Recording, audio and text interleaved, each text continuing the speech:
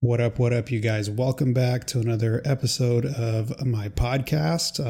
I've been having a lot of fun recording these episodes for you guys. So I hope you guys are getting a lot out of them, trying to get some awesome guests that I'm interested in talking to, but that I know will also be interesting for all of you guys to listen to. My guest today is somebody you all probably know very well. His name is Bret Contreras, and you may know him as the Glute Guy. On Instagram, in general, his profession focuses on the glutes, training the glutes, how to get bigger glutes, how to improve your strength through improving glute strength and glute recruitment, all that kind of stuff. And so he has a gym in San Diego called the Glute Lab. He basically has made a career out of helping people, and probably mostly women, but just people in general, to get bigger, better glutes. In this episode, we cover not just glute training. I really was interested in talking to him as a practitioner, as a strength and conditioning coach.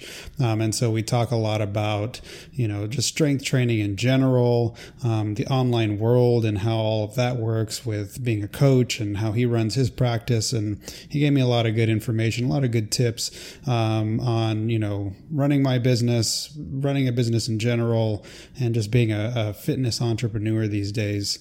I'll be honest with you guys, I actually recorded this episode a while back. This was actually the first episode I ever recorded for this podcast, and I waited this long to put it out just because I wanted to make sure that I had a flow with how I was recording or putting these episodes out before I put out this episode with Bret. Hope you guys get a lot out of this episode. It was really eye-opening for me and informative for me. So welcome my guest, Bret Contreras. All right. Hey, Bret, how's it going? Very good. How are you? I'm doing well, man. So, a few years back, I was in undergrad. I was doing helping some people out with some research at the time, and I was doing some classes with a teacher of mine.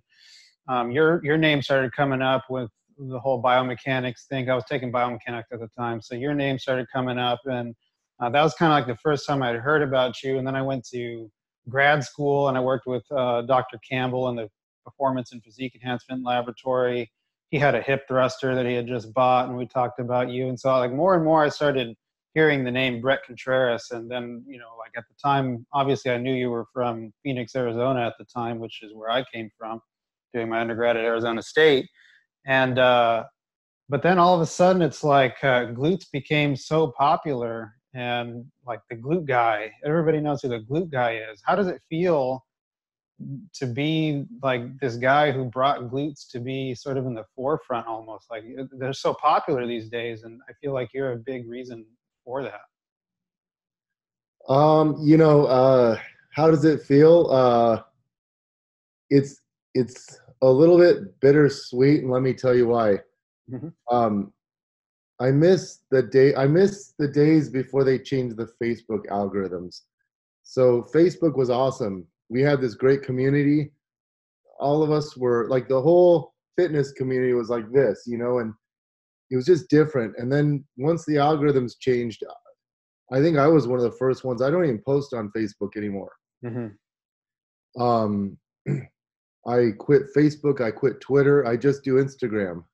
Did a YouTube stint for a while, but then I don't like the comments on YouTube. I don't like, Mm-hmm. for some reason, there's very hateful people. I could just disable comments, but anyway, it's interesting because you watch like the movie Social Network or whatever, the Facebook movie, and it was about this thing that's bigger and larger than life, and it's not just about money. And then they, in typical like fashion, they made it all about money and changed their algorithms, and it was just sponsored ads. I went from, and what I loved back then, I had power because of all the shares. It's like I could write, I could see something going on that I didn't like, that I thought was pseudoscience or, hype, and I could make a post about it and it would get shared like crazy, Right.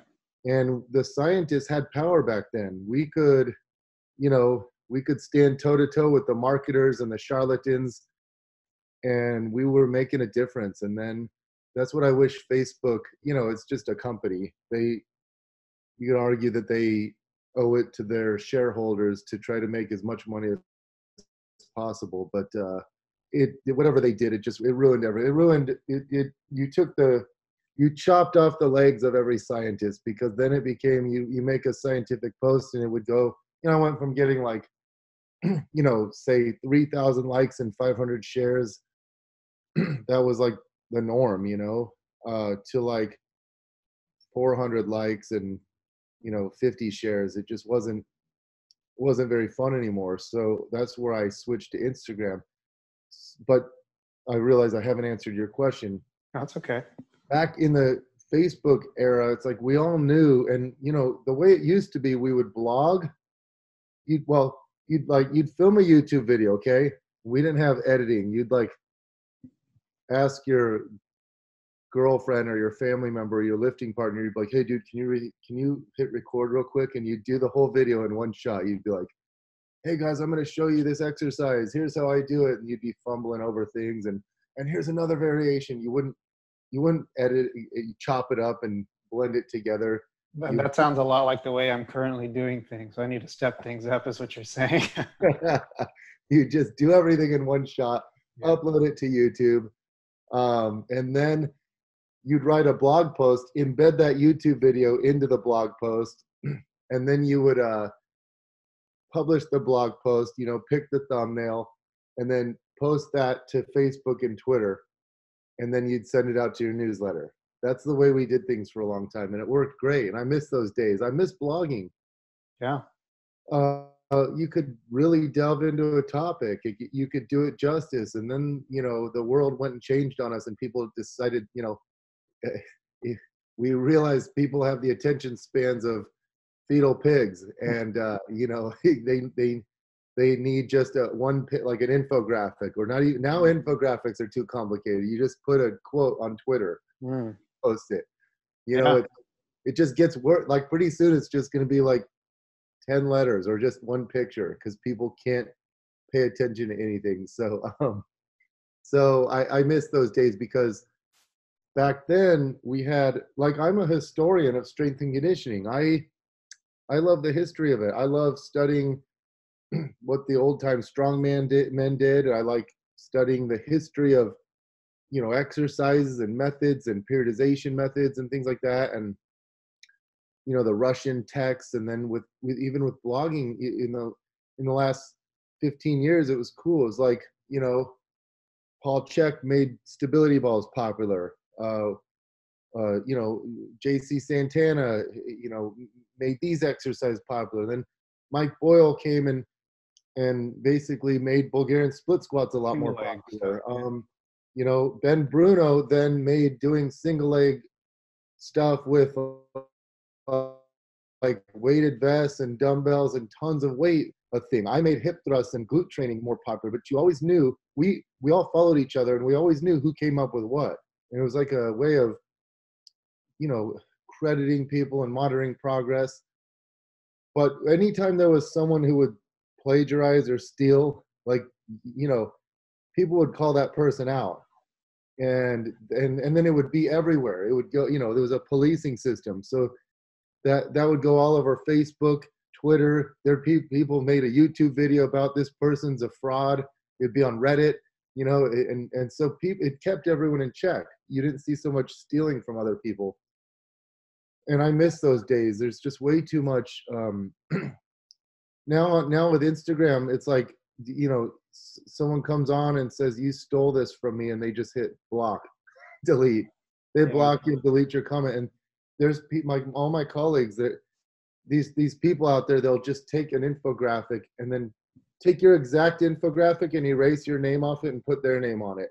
And there's people who have just copied my entire system, and they don't even mention me or tag me. I remember one time I mentioned that I invented the hip thrust, and all these people came on, LOL, did you invent squats and running too? LOL, I was doing that in the 90s. And I'm like, no, you weren't. You weren't doing it in the 90s. These young up and comers don't even know the history of our industry, and they don't even know who came up with what.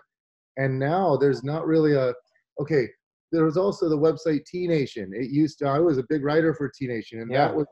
that was the hub. That's what everyone, all of the strength coaches, all the serious lifters went there to learn, because you had the best of the best. In the beginning, it was, you know, Ian King and Charles Poliquin and, you know, Christian Thibodeau and Chad Waterbury, uh, John Davies, who else? All these guys. And then there'd be interviews with like Charlie Francis and Pavel and Louis Simmons and, you know, and then guys like Eric Cressy and you know, Joe DeFranco and Mike Robertson and Mike Boyle, Dan John.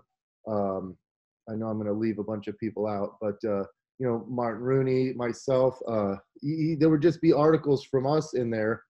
Ben Bruno.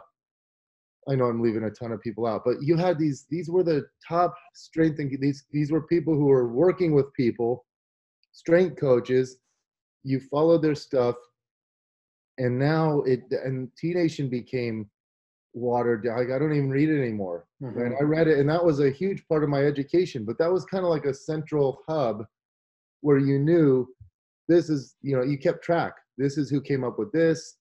This was the evolution. You know, you had this is the way we train, and then you'll see these little spikes where this person made this popular and we went off in this direction a little bit, and this person made this popular and we went off in this direction. This person came up with this idea. Now there's, yeah, and before the internet, it was like, I sometimes think how easy it would have been, well, how easy or how difficult it would have been.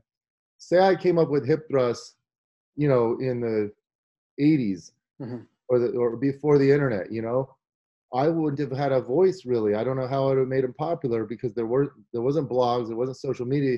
Most people learned from the magazines, the Muscle Mag. Right. I would have had to get in the Muscle Mag somehow.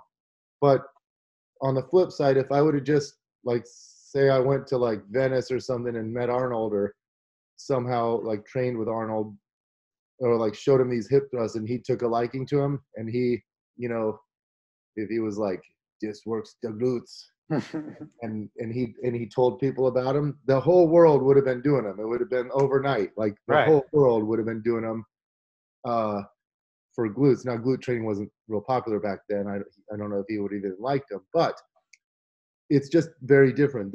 Things always change, and what I don't like seeing is it's not more like, it's like I always, it's funny, I used to be interviewed in podcasts and people would go, doesn't it bother you that all these people come out with these glute books and they come out with these things and they're just copying you? And I'm like, I could care less.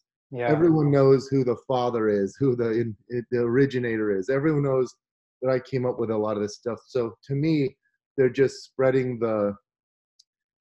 my methods, and it makes me more legitimate. Yeah.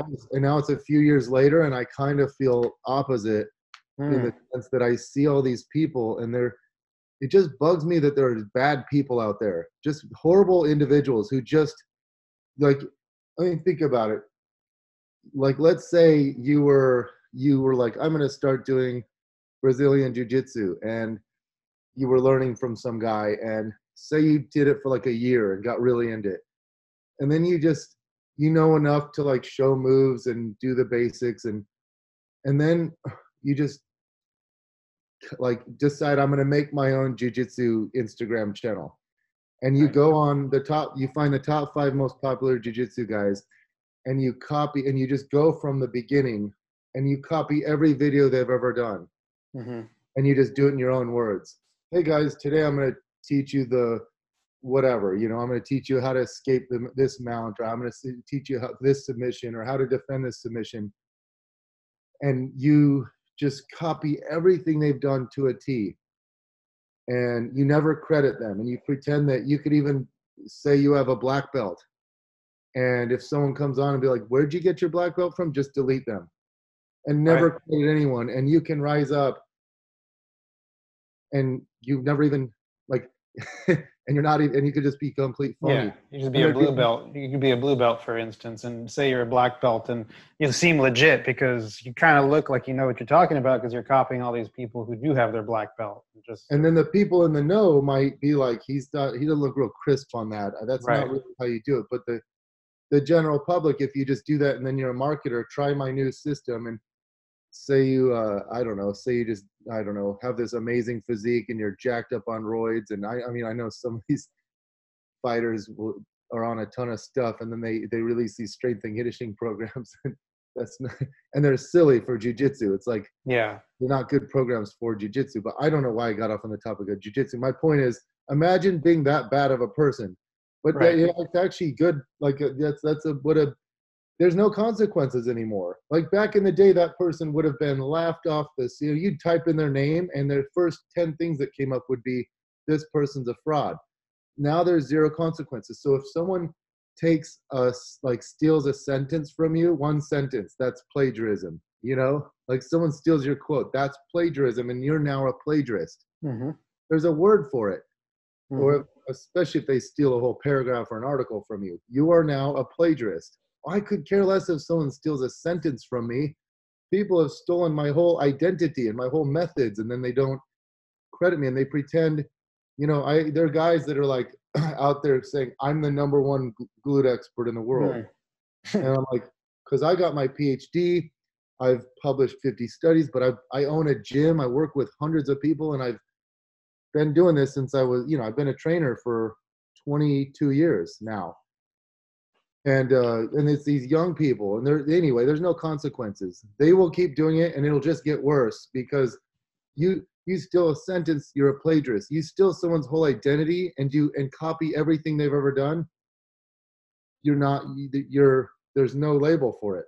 Yeah, I think you make a good point because you know these days, especially like there's no with social media, with the way people have access to information, it's great, but it's like a double-edged sword because there's no system for checking whether people are really legit. Like you're saying, back in the '80s, maybe like you had to maybe publish a book or get into a magazine. People fact checked you. People like looked into your background. Is this guy legit? Does he really have the credentials that he's talking about? And these days, you know, as long as you look pretty good, as long as you, there's a quote, I don't remember who said it, but it's kind of like to an average person, when they look at two people who know more than them, they can only tell that those people know more than them, but they can't decipher between two people who know more than them, who knows more between the two of them. Does that make sense? So like you know more than me about glute training. If I were to start putting out some guidebooks on glute training, to a beginner, I look legit and you look legit, but they can't decipher which one of us is more legit. And people actually may not even pay attention to like, oh, he's got a PhD and his dissertation was in glute training, but they don't even look at that anymore. It's just about what you look like on Instagram, maybe. It's funny you say that because I get I get these DMs, you know, and these DMs on my Instagram. People be like, they send me some. There's one guy who is a very obviously very jealous of me because he always makes posts about me and how stupid my exercises are. Mhm. Um, and I can't go see his stuff because he preemptively blocked me as if I'd ever gone to your stupid page, you know. So he's blocked me from both pages. So people send me these things and I'm like, I can't see it. I don't know what you're sending me. It's set to private or it's what, I can't go to it. And so they'll screenshot it. And then I'm like, oh yeah, this is this guy. And like, I kind of want to offer to debate him, but no one only one person has ever accepted a debate challenge in this industry. That's another thing. Like you want to have honor. I would never back down from a debate if I was running my mouth, but anyway, but I'm kind of bored. I think it would be fun to try to debate him, but yeah, you're right. People will be like, well, he says this. And I'm like, ugh, like I have a PhD, this guy doesn't, but that Yeah. doesn't automatically make me right. But it's like, look at my before and afters, but also just do it for yourself. It's funny. Some guy, I remember I presented at a conference, about a year and a half ago, and this guy comes up and he's like, he was trying to say something nice to me, but he was a guy putting on this conference, okay? And he meant this to be nice. He was like, Brett, I don't know, I don't know if hip thrusts actually build hypertrophy or not in the glutes, but I do know they help with like teaching good like deadlift lockout mechanics, for example, to help you prevent anterior pelvic tilt. But he was trying to say something nice, and instantly I'm like, you position yourself as an expert. You don't know if they build muscle. Like someone who just starts lifting knows that. Like we've gotten to a point where the experts, you don't have. That's what I mean. I have a lifting background since I was 15 years old. It's whether something builds muscle. If you feel it working, if you do an exercise and you feel it working, then it builds muscle. The end of story. It's not like this exercise. Like how could the fact that this person could say this, I can't take him seriously anymore. It's funny, and I didn't do the conference again this year because I can't take that person seriously. They're some people just rely on what they hear from other people. Like, could you ever imagine doing a curl and being like, I don't know if this builds biceps muscle or not. If it puts tension on the muscle, it builds the muscle. Now we can argue about which exercise is more effective than others, right? Based on like the biomechanics of it, but whether it builds muscle or not, of course it does. If an exercise works that region primarily, then it builds muscle. But anyway, back to your original question, how does it feel being the glute guy? I love it. I feel like I did play a part. It was like I think it was like the Kim Kardashian type thing, and Jen Selter and all these, obsession with glutes combined with the glute, these me pushing these new methods, not just hip thrusts, but all the different bridging and thrust patterns, and also the lateral and rotary movements. Like back in the day, it was all men the only experts in strength and conditioning were men, and men made the rules. And that's kind of the older era before Instagram. It was like, you wanted to know if something's legit, you listen to the men.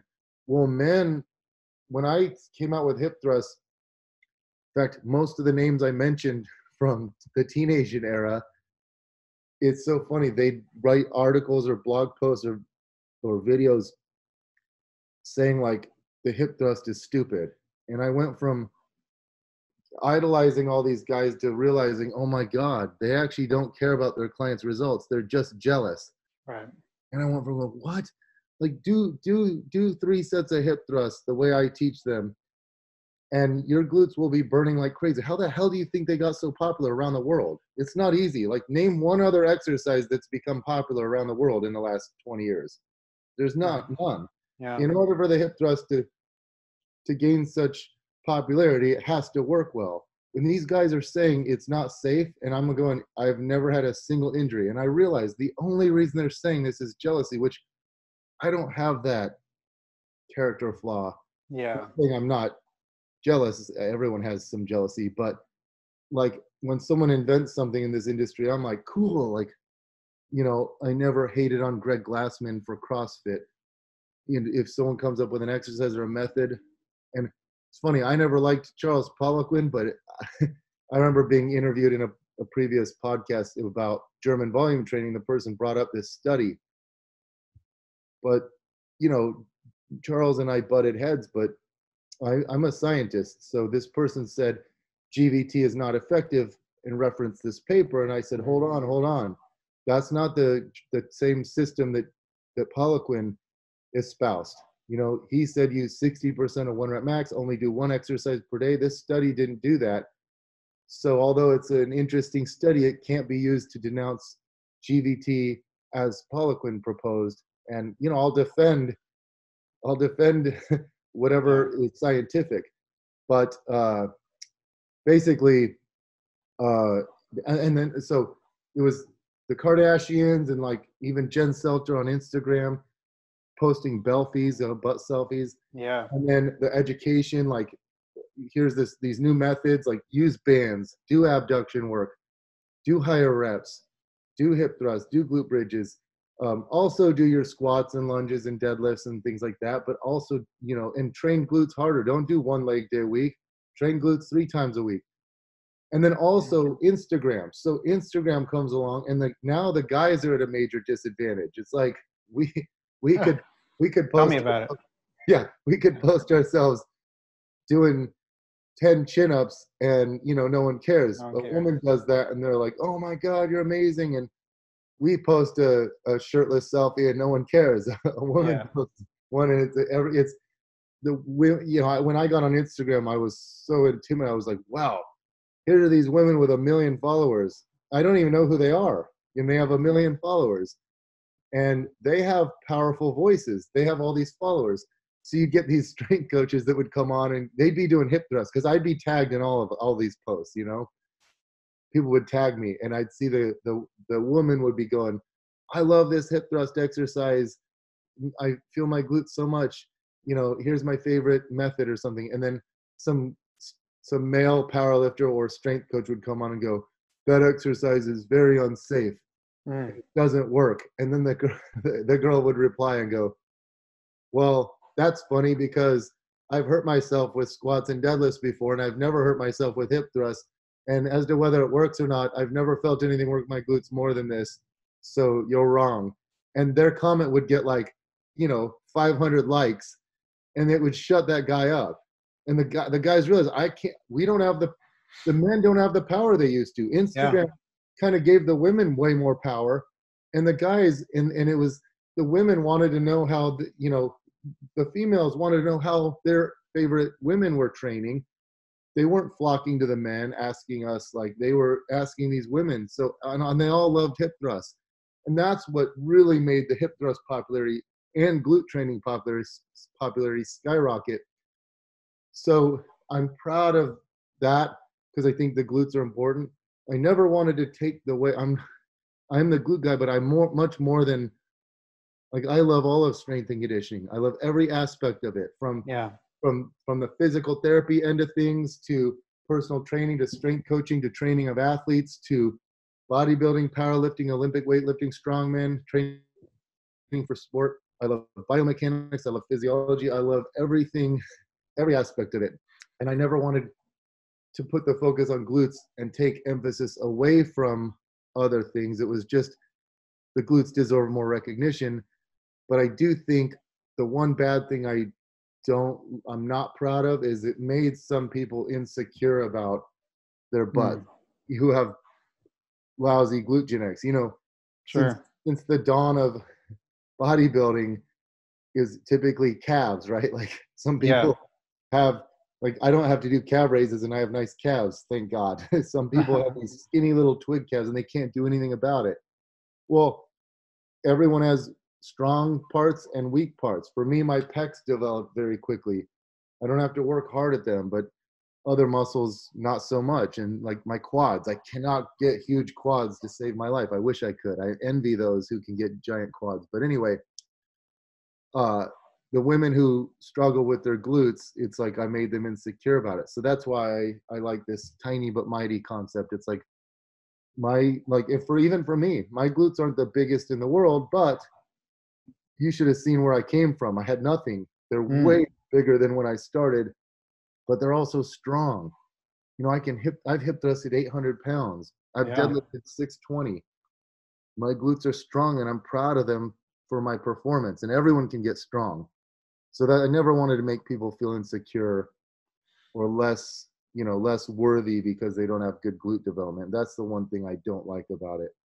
Do you feel like, so I know, kind of on the same line, like if somebody were to deadlift or squat 800 pounds, it'd be a really big deal. People that would get a lot of likes on Instagram. That would get a lot of praise from people, because they know how much work it takes to be able to do that. And the kind of, to put 800 pounds on your back is no small feat.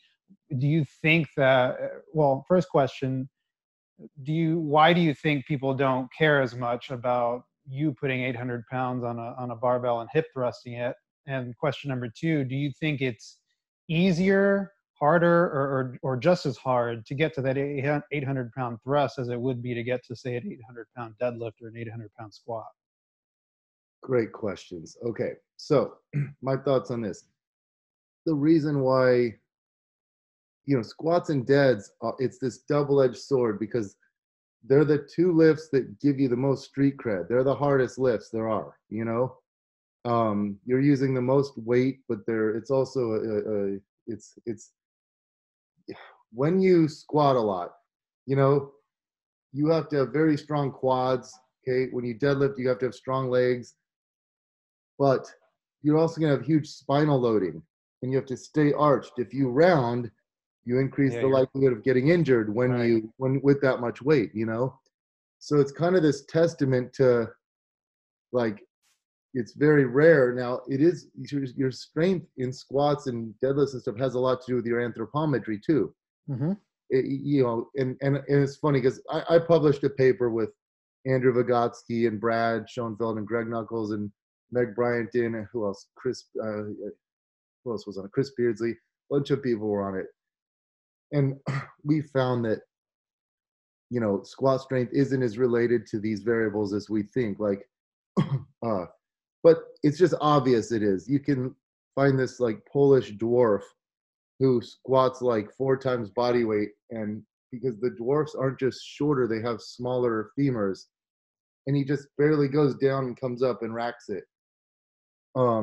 But he can't deadlift that much because his hands are small and he can't grip the barbell. So it's like the same thing that makes him an amazing squatter limits his deadlift. Like he Mm-hmm. can squat like, I don't know, I can't remember what he weighs. Say he weighs like 120 and he squats like, say it's like 600 or something, but he can Yeah. only deadlift like in the 300s. Now, if you have very long arms, it's like you're doing a block pull or a rack Mm-hmm. pull, you know, Mm-hmm. a deadlift. If you have, and I think it's funny the people who act like, well, everyone should be upright in a squat, and it's like you've never trained these basketball NBA players Mm-mm. with these long legs that fold over like an accordion. You can have them do front squats. You can elevate their heels. They're still leaning forward. Like they can't. Yeah. Whenever you say so, whenever trainers make bold comments, I know they haven't worked with many people. It's like you're exposing yourself to those of us who really do have a lot of experience. But Well, anyway, it's funny. Let me, if I could say something on that. Like, I'm sure you deal with this a lot. Is I'll get people who come to me who have been told that, like, oh, your squat is messed up because you're not squatting upright. They have all these preconceived notions about how much they suck at certain lifts, and I tell them, I don't see anything wrong. I think you move pretty well, and you're just moving around what your biomechanics will let you do. And it usually, like, first of all, makes them feel a lot better about themselves, and second of all of a sudden, they like doing that lift again because yeah, they don't feel like they're broken. oh, exactly. They needed that validation from a strength coach who knows what they're doing, and they were Yeah, fine along. They just thought you're supposed to be doing this upright, like almost like a Smith machine yeah, squat. You yeah. don't mean it all. Um, but anyway, okay. So squats and deads are harder than hip thrusts. Okay, they they take more concentration. They require more spinal stability. You know, you have to stabilize your spine. That's hard to do with that much weight. I mean, Mm-hmm.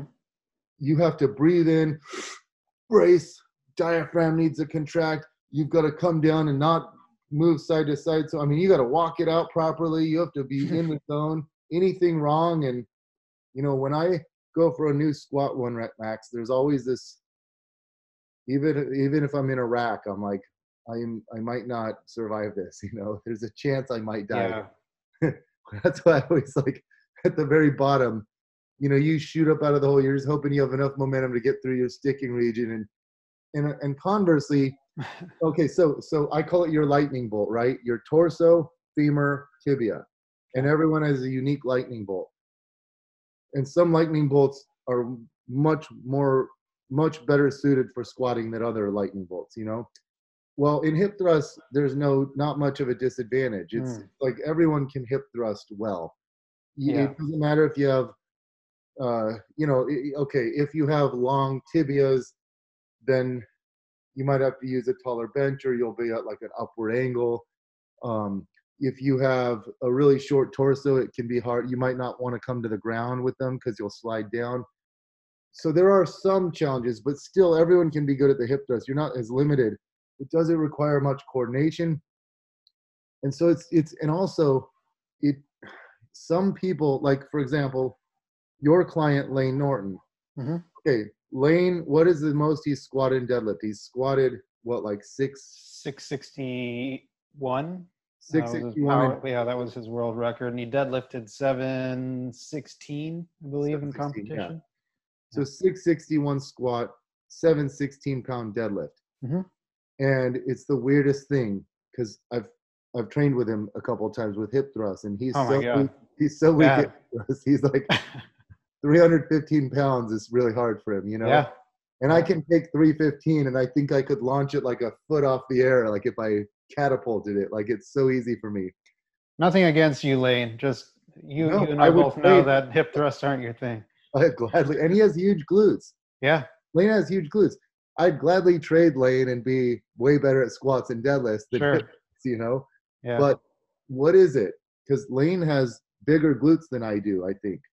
So it's something about and I remember seeing this article a long time ago, many years ago, by Scott Delp, and they moved the hip joint center like 2 centimeters in each direction, like down, up, left, right, and then diagonally in each direction. And it's been a long time, but if you moved it like up and to the right, you were way stronger at hip extension. But if you moved down to the left, you were way stronger at hip flexion, but weaker at hip extension. So, and I think it's probably range specific.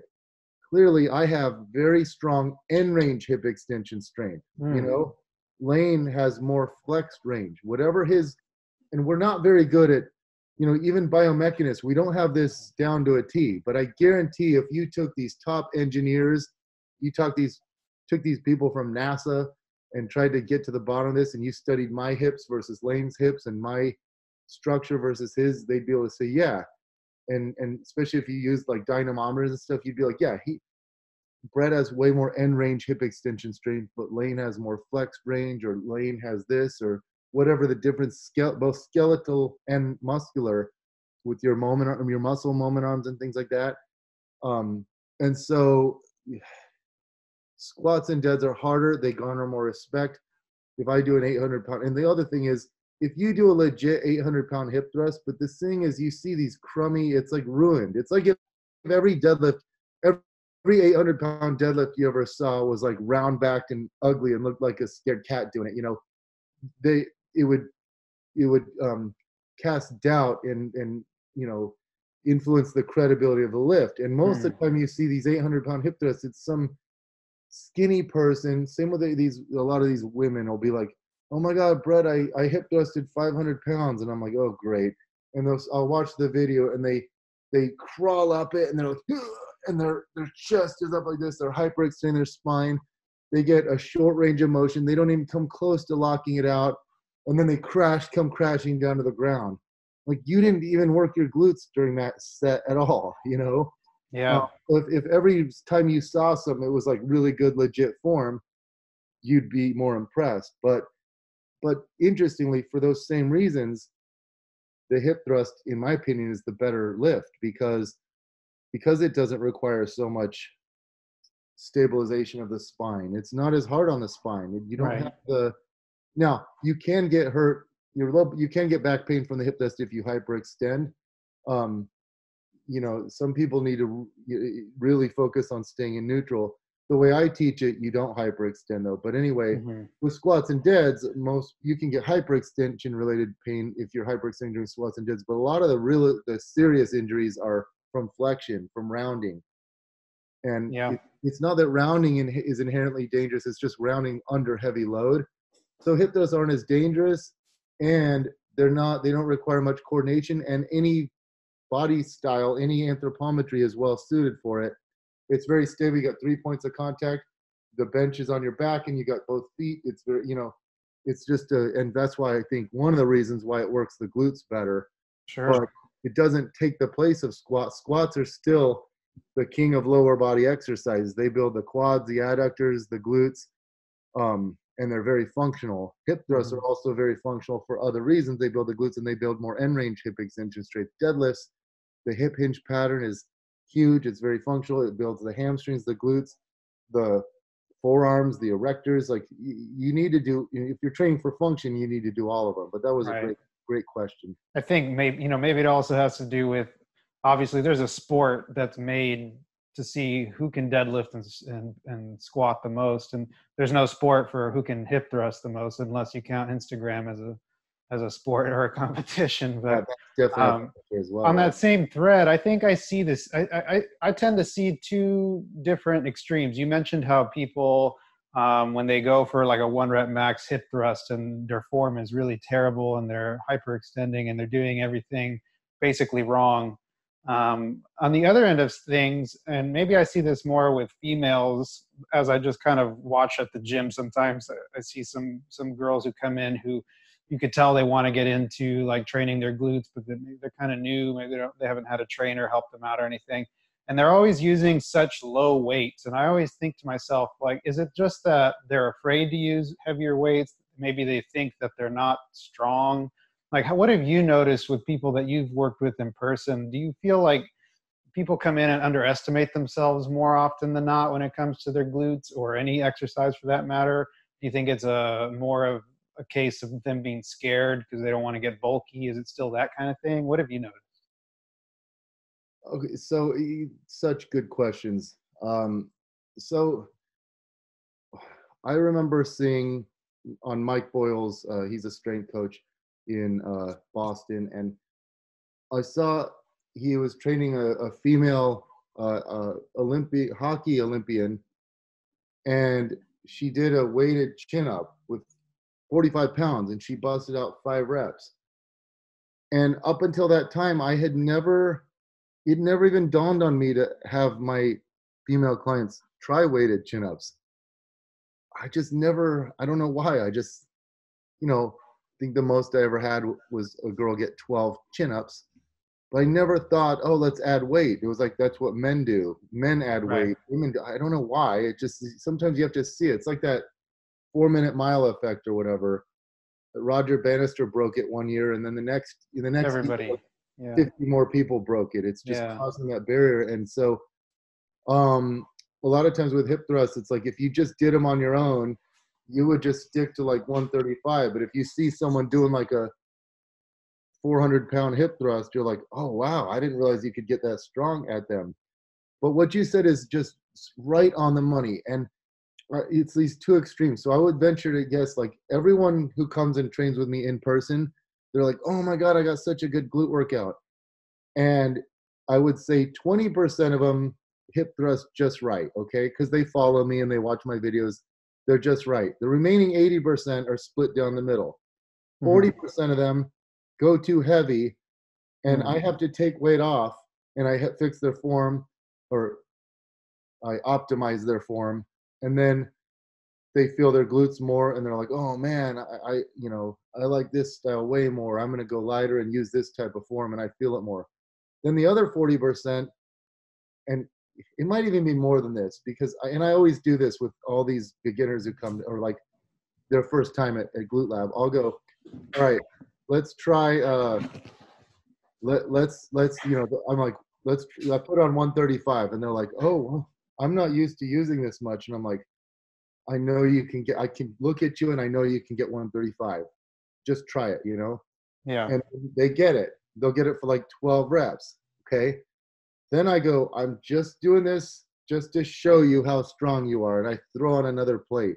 I'm like, this is 225 pounds. This is, you can do this. I just want you to try it here. And they're like, no, there's no way I can do it. And I'm like, just try it. Remember the form I taught you. Look forward, and then they get it. They'll get it for like 3 reps, and they're like, Right. oh my God, I can't believe it. And then I'll back off and have them do a few more sets with lighter loads and really focusing on form. But then that's what they needed to get them over that mental hurdle. And I don't think it's fear of getting bulky. I think it's just hell, imagine never watching videos of strong people. Imagine you just like got thrown into a gym and you said, you here's a gym, use it. You never knew of like strength standards or anything. You just went and used the different weights. You'd get to a comfort zone with every machine and every exercise. And then all of a sudden, so that's why, because a lot of these people lift from their home or something, but that's what guys do. We go to the gym and we look, we pay attention. We're like, oh my God, look at that guy benching 3 plates per side, Damn, Right. I'm only using 185. He's doing 315, and look, he's got a huge chest and arms, I need to be doing that. I need to work harder. Yeah. We're competitive, and especially if you've trained with, like on a team in a sports setting, like you know what everyone does. It's like, this guy's good at squats, this guy's good, but you train for performance. You want to be your strongest at every lift. And a lot of these people have not been pushed, they haven't been coached, they haven't been in an environment where there's really strong people. Once they get, I remember training this person, this woman came to Phoenix when I lived this before I moved to San Diego. She came for 2 weeks, and I trained her for 2 weeks. She came to me probably 6 times, and she was hip thrusting 135 for 3 sets of 10. Well, by the 6th session, she was doing, because I just immediately had her do 135 for 30 reps. I'm like, keep going, keep going. She's like, oh my God, the burn. And I'm like, why were you doing sets of 10? She's like, I don't know, I thought I was doing them hard. I had her do the next session 225. Then I had her do 275. But anyway, by the 6th session, she was doing 135 for 30, 225 for 20, 275 for 12. And then, that was like her sets in just 2 weeks. And she put 2 inches on her glutes in those 2 weeks. Wow. And this is where you get these husbands that visit me. I would have that happen.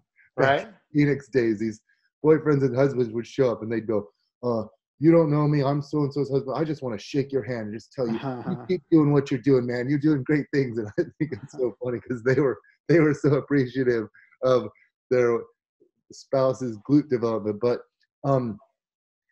2 inches in 2 weeks. That's crazy. That's crazy. Yeah. Muscle doesn't build that fast. It has to be some edema, some cell swelling, some pump, but then it never goes down. It never went back to, so I don't know what happened there. I remember talking to a sports scientist about that, but you get that, you do that, and then you set them on track, and from there on, they see great progress. That's a thing. That's why I always tell people, if you can come train with me one time, I can help your form, and I can help you figure out the weight you should be using, and I'll also give them goals.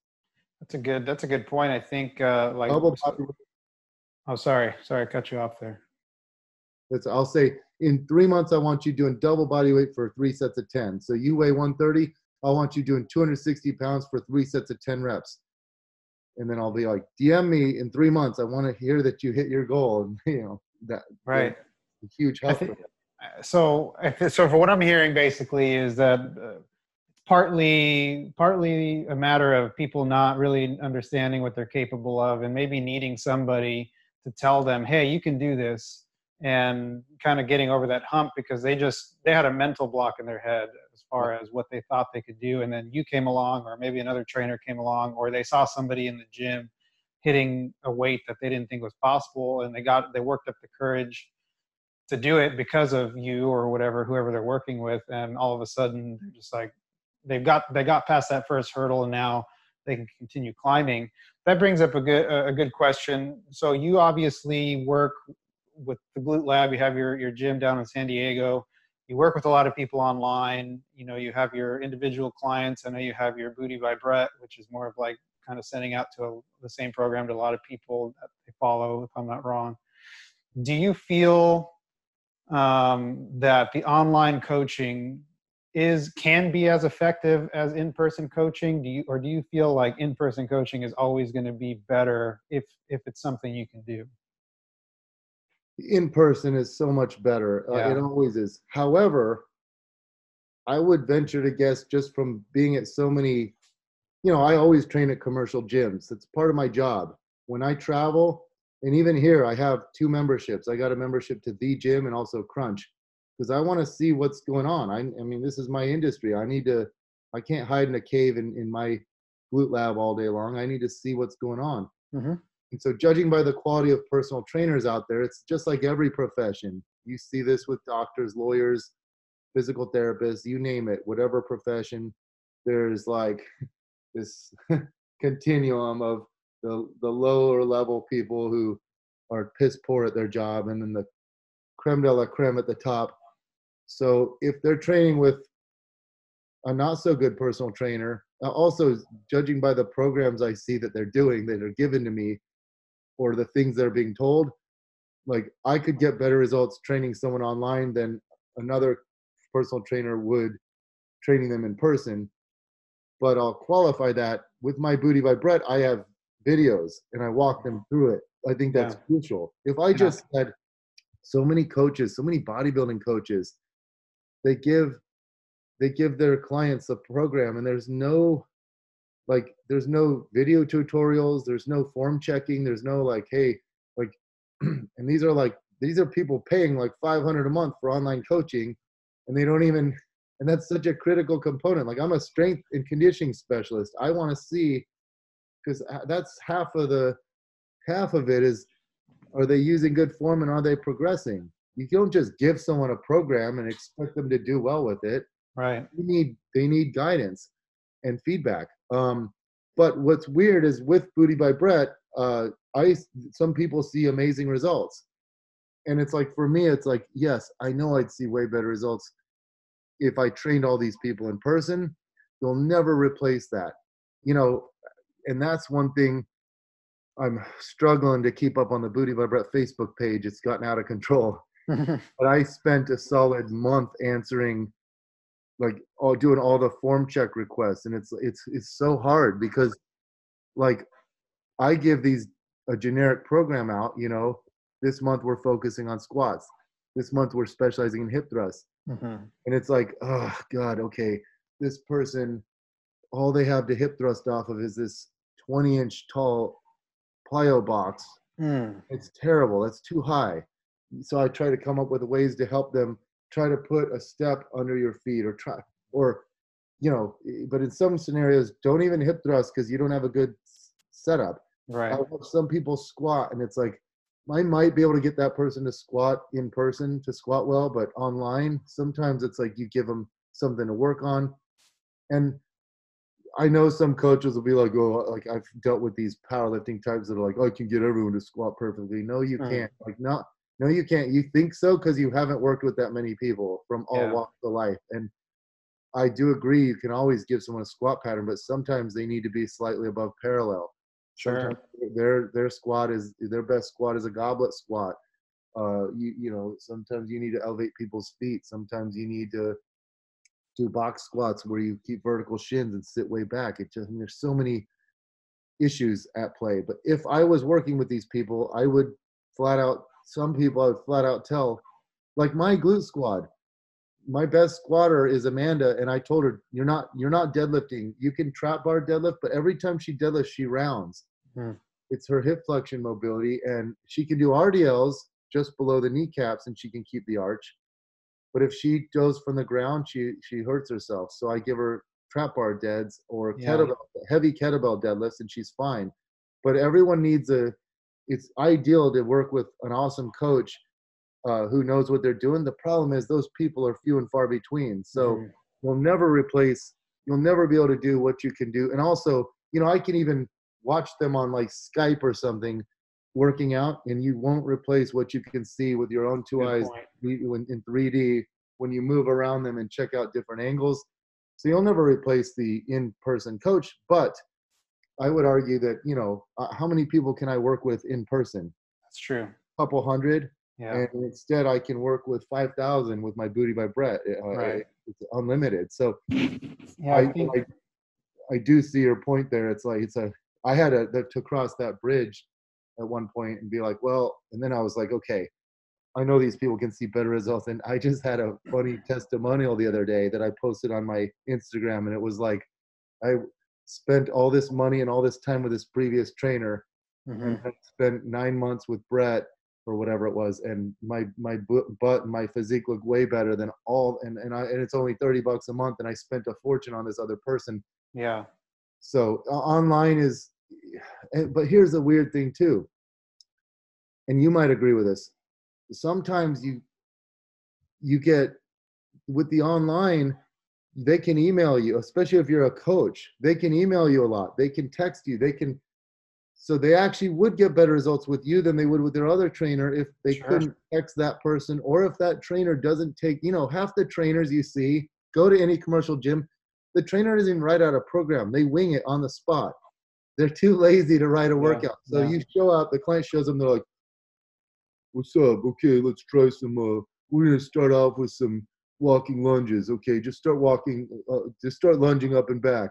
And then they're like texting and doing Instagram. And then, okay, that's good. We're going to go to this. They don't take videos of their clients. Mm. They don't utilize progressive overload. Like they don't even know what they're doing. No. It can get you some results, but not much. So then you come along and you say, "I want you to take videos of your lifts, and I'm going to have you, I want you telling me your RPE.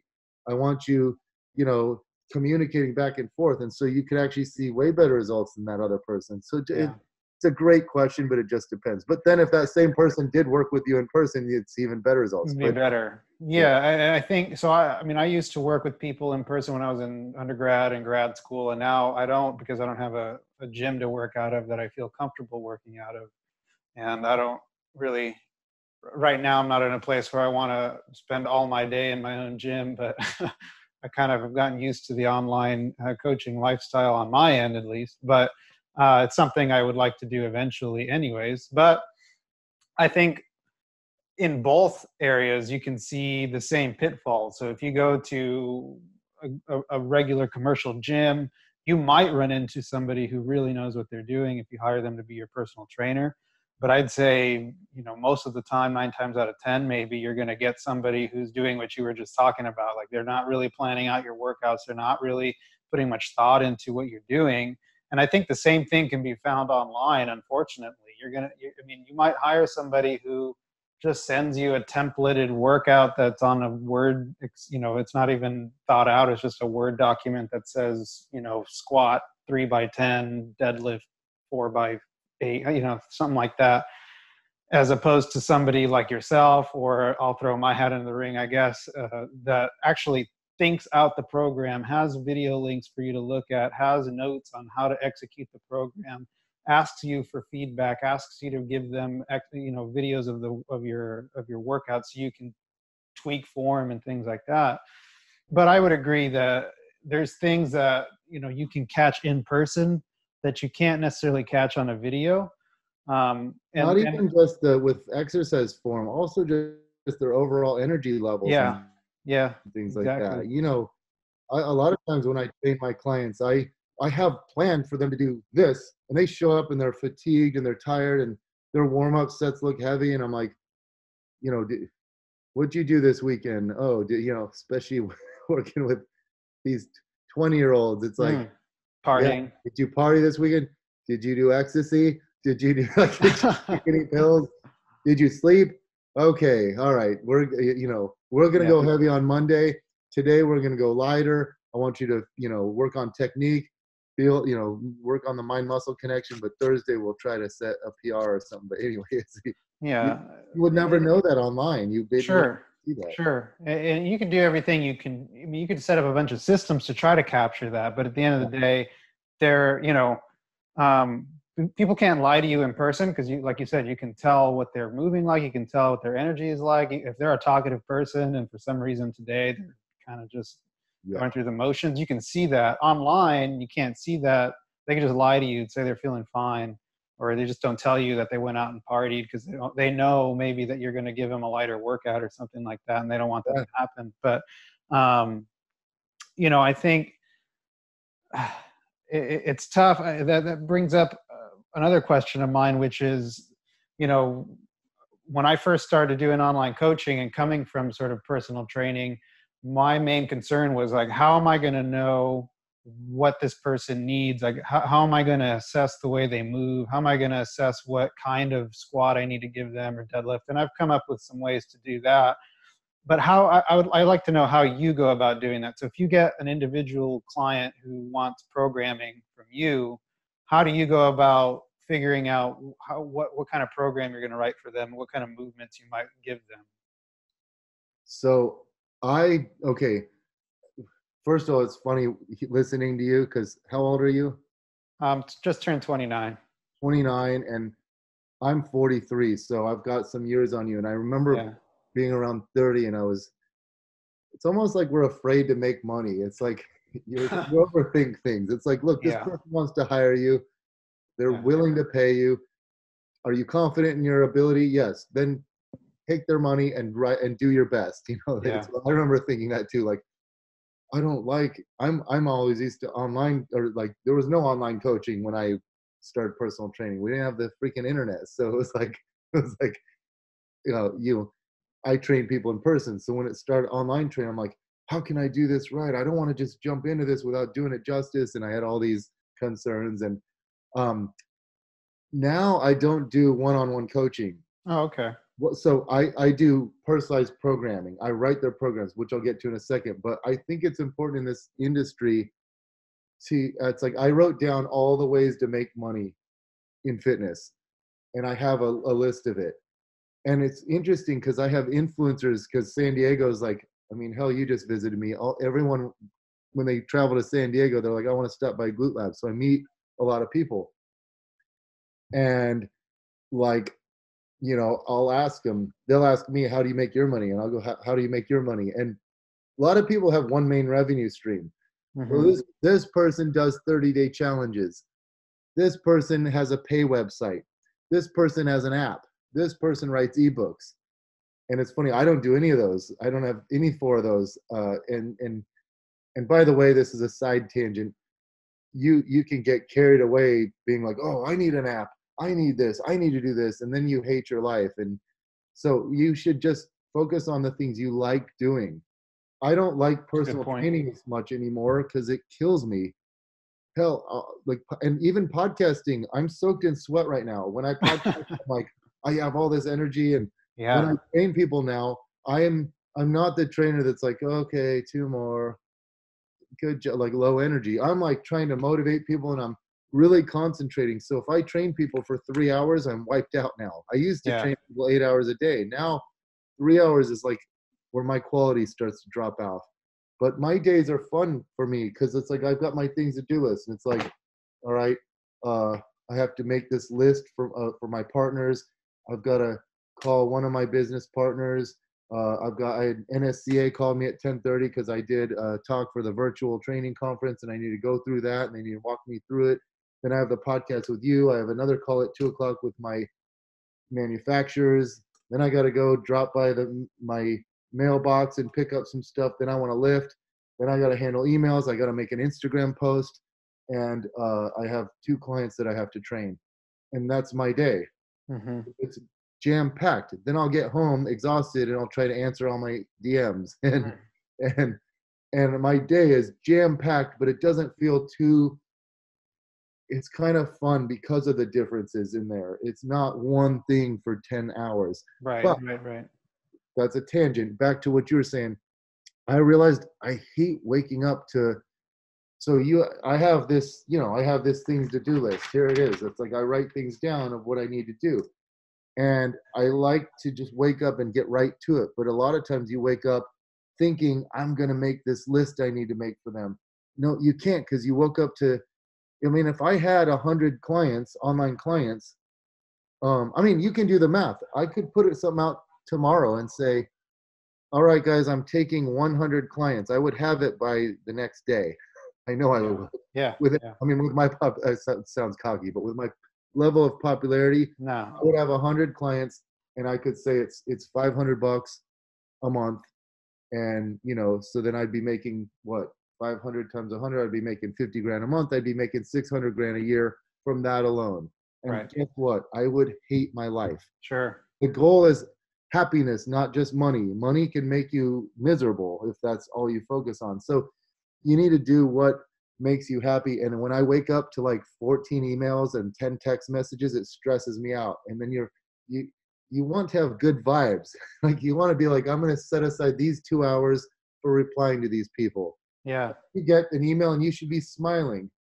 That's great, Susie. That's a great question. I'm gonna link you to but I just am annoyed because I'm trying to get these things done, and I have my in my mind the things I want to get done. You don't want to be annoyed that your paying client is asking you a good question. Mm-hmm. Mm-hmm. sometimes I'd be like, oh my, and you try and make an FAQ to cover these things and they don't read it. And they'll ask you these And then questions. it annoys you more because you're like, oh, you clearly didn't read that. I know. Yeah. So I just said, I'm not doing the online. And Yeah. some of my friends love it.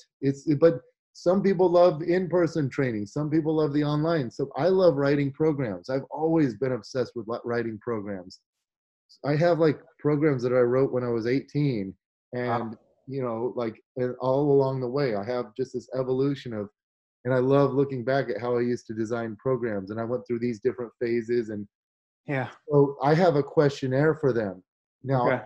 I don't like, I always say this, when you start working with someone, if they really love this way and you make them do this way, they don't have buy-in sometimes. Like, for example, two of the most common types of training are body part split and then full body. If you only do full body training and then you try a body part split, you kind of feel like you're like, okay, that was cool, like hitting all the angles, but I feel like I didn't even do anything. Because you're used to a workout being 3 sets of squats, 3 sets of bench press, 3 sets of deadlifts, 3 sets of chin ups, 3 sets of hip thrusts, and then whatever, you know what I mean? Right. That's brutal. Like, to do squats, bench, deadlifts, chin That's a ups lot. in one workout is brutal. Oh yeah. And, yeah, and it wipes you out. Then you go do a delt day and it's like 3 sets Yeah. of lateral raises, front raises, rear delt raises, maybe some like dumbbell shoulder press or cable upright row or something. Then that's it. You're used to working your whole body, and now you're just working this, Right. and it feels like you don't do anything. Now, on the flip side, if you're used to doing a body part split and you move to a full body, then you're like, oh, okay, I liked this, but I miss feeling the burn. I Mm-hmm. feel like I didn't fatigue the fibers. I didn't hit all the angles. Cool, I did Good military, point. but what about rear delt raises? What about my lateral raise? I didn't do any lateral raises. How are my delts gonna grow if I was doing 16 sets for delts and now I'm just doing 3? So they have this bias, and if you move them too far away from that, they don't have the buy-in. They're skeptical. So I try to start them off where they're at, because if they like body part splits, I can create a body part split for them and you can trick them too, like into doing full body. It's like, you'll do, okay, I'm giving you a body part split. Monday, I'm giving you delts and quads. Tuesday, I'm giving you chest and hams. Yeah. Wednesday, I'm giving you back and glutes or whatever. And then it's like they're actually doing full body every day, or Yeah. whatever. Or you can just move them a little bit. But once you get them to what I call the complement phase, then they're your soldiers. Like, when you get them, you work with them for 2 to 3 months, and all of a sudden they're getting compliments, especially if you work with their diet too. You don't just want to, so you work with their diet, you work with their resistance training, you get them gaining strength, and then all of a sudden they have friends from their colleagues at work and their friends and family, and they're like, what are you doing? I want to do what you're doing because you look great. Then Right. all of a sudden you can give them whatever and they'll follow it to a T. But if you start that off too fast, then it can backfire on you, and you don't want them being skeptical at all. You want Yeah. them to buy in. So I don't move the needle too much from the beginning. I I got start you. them off saying, how do you like to train? How many days a week do you want to train? What's your equipment availability? What are your favorite exercises? Do you have any exercise you hate? Have you had any reoccurring injuries? Are there any exercises that you hurt yourself on a lot? I want to know what they like and what they don't like. Because if Yeah. someone loves training arms and then you don't give them any curls or tricep extensions, they won't like the training program as much as they could.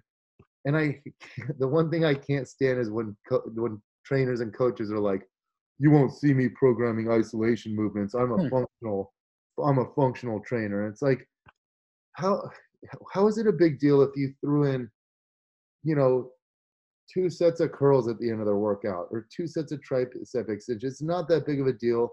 Meet them halfway.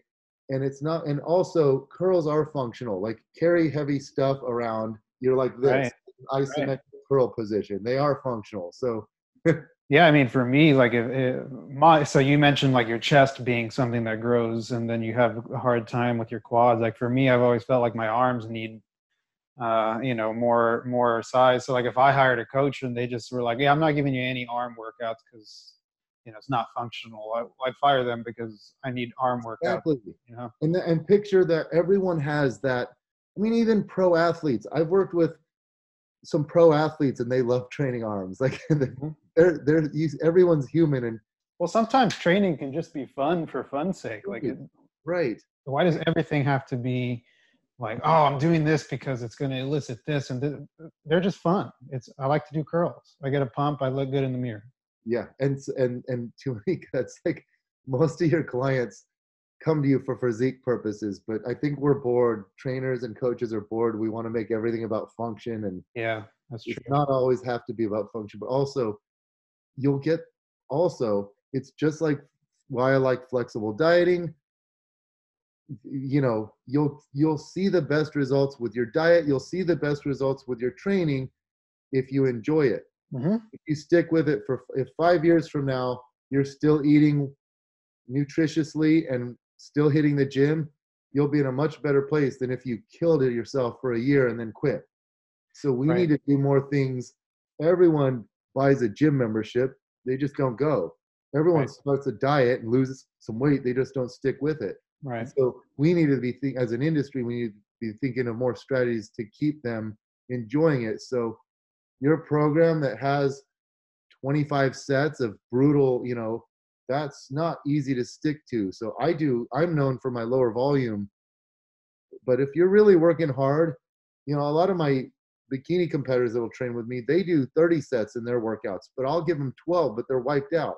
Hmm. I had 12 really hard sets during that hour. So It's a good point. I think a lot of people get into this trap of like doing like useless volume where they're not really like pushing themselves harder. Like their first 10 sets of the day, they pushed hard kind of. And then like sets 10 through 20 and beyond, they're just kind of like going through the motions and not really doing much to elicit hypertrophy at that point. But yeah, they are stuck thinking that they need that many sets or else they're not going to grow, yeah, I agree. It's like junk volume, and Yeah. it's almost like they're doing cardio. It's like it's not hard. Yeah. It's almost like it's like you're just. They're just burning calories at that point. Yeah, exactly. Yeah.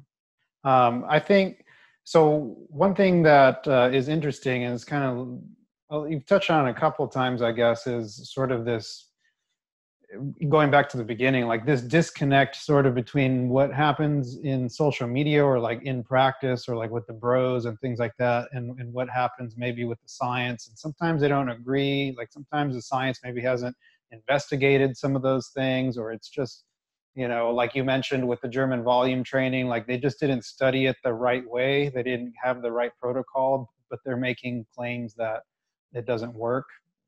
And that's what I get annoyed at any coach that doesn't also embrace science, but also any scientist that doesn't understand the limitations, Right. which it's funny because I think there's a lot of jealousy in this industry. And so I've noticed I've gotten more flack from scientists as I've gained more Now popularity. you're getting hate from both sides. The scientists don't like you and the bros don't like you. Yeah. The coaches were always like, well, he doesn't train anyone. And Yeah. I'm like, what? I've always trained people, but now you can't deny it because I have a gym. And then the Yeah. scientists are like, well, he's not publishing as much, or some of the theories don't have, if you make a claim, like I could pick apart I just wrote the book Glute Lab, okay? Spent two Yeah. years of my life, and it's 606 pages. And if you said, Brett, put on your science, like your like science hat, like, and scrutinize this, I could go through it and just give me a red pen and I could pick it apart. There's Hmm. no evidence of this. This is conjecture. Here's a study showing that this wasn't true. Here, what about this paper? But it's like those researchers and the scientists, they don't spend their days educating people like we do. Hmm. They write papers and they scrutinize things, and they don't work with a lot of people and try to make broad, like sometimes models are fun, like models like the force vector theory, you know is there is support in the research for it, but it's a nice, useful model to make for training for athletics for coaches to say, okay, I'm doing vertical hip extension exercise, I'm doing vertical lower body movements, I'm doing vertical plyos, but I need to also be doing horizontal hip extension exercise and horizontal plyos and lateral and rotary. I need to throw those in. The emphasis can still be on vertical, but then add these things in. Right. But once someone in the research really tore that hypothesis apart. And I think they're spending too much time in the lab. You're getting too serious, you know?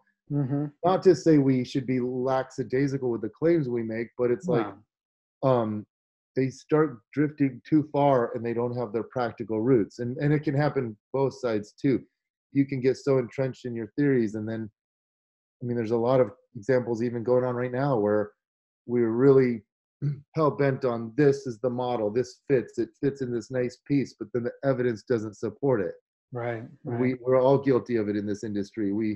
And that's why you have to be open-minded of being wrong. Like, I know in my book, in like 3 years, in a couple of years, I'll update it, and I'll have to do some serious changes in that book because I'm wrong about a lot of things. I'm not afraid of that. I like that. How would it be fun if you figured it all out? That's what makes this fun. Mm-hmm. What have you found, maybe a few different things that you found, I mean, because you've worked with thousands of people at this point, what have you found maybe in practice that either hasn't been corroborated by the evidence and scientific research, or on the flip side, what is maybe something you found that research says to be true that more often than not can't really be applied practically in the gym with the clients that you work with? Wow, that's a good question. So one thing, and it's funny because I'm published on some of these papers with Brad Schoenfeld and James Krieger, where, these high volume routines saw better results than the lower volume groups. Mm-hmm. In practice, I I'm very weary of the long term. I know I could take anyone, and that's what I see some coaches do, is they'll take some of my clients will start working with a new coach, and and they're like, God, I remember one of my, I've worked on and off with her for 10 years. She gets this powerlifting coach, and she's just setting PRs every day for like 3 straight months of crushing PRs. And I'm like, and he tells her what load to use and what to get. And that's hard to do, like, as a coach, Takes a lot of work. Do 315 for 3 or whatever. Like, how do you know? Anyway, she was killing it, but I was like, Lizzie, like, you gotta, and I knew what was gonna happen. I knew if you keep trying to go up, something Crash. stops. You always hurt yourself. You always hurt yourself. You have to deload, you have to periodize, you have to switch up strategies. You can't, no one just keeps going up and up. That's not how progressive overload works. But during those 3 months, she thought she stumbled upon the Holy Grail, and she thought she had the greatest coach in the history of mankind. And his major limitation was he doesn't understand. He pushes you until you break, and then she's never been the same again. And yeah, I don't want to hurt people. I don't know. They're powerlifters. They're willing to take that risk. But if I train my bikini competitors and stuff, I don't want them to ever get hurt. Yeah. As trainers, like, our first thing, just like doctors, like, should do no harm. That should be the first thing we think about. Yep, exactly. So, but the really super high volume programs, it's like I can get, take glutes, for example. I can get them doing super high volume if I do mostly exercise that work you in shortened muscle length positions, because and they're more concentric in nature, like hip thrusts, barbell glute bridges, cable pull throughs, back extensions, body weight, reverse hyper variations, and all lateral band work. Those don't have this huge eccentric load where you're stretching a muscle under load into these long muscle lengths and then reversing it. They don't even work you. None of those work you well in a stretched position.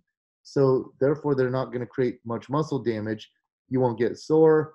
You can do that 5 days a week if you wanted. You could do those exercises, and it might work very well. Maybe that works better than the traditional way. I don't know the answer to that. I hope I can learn over time.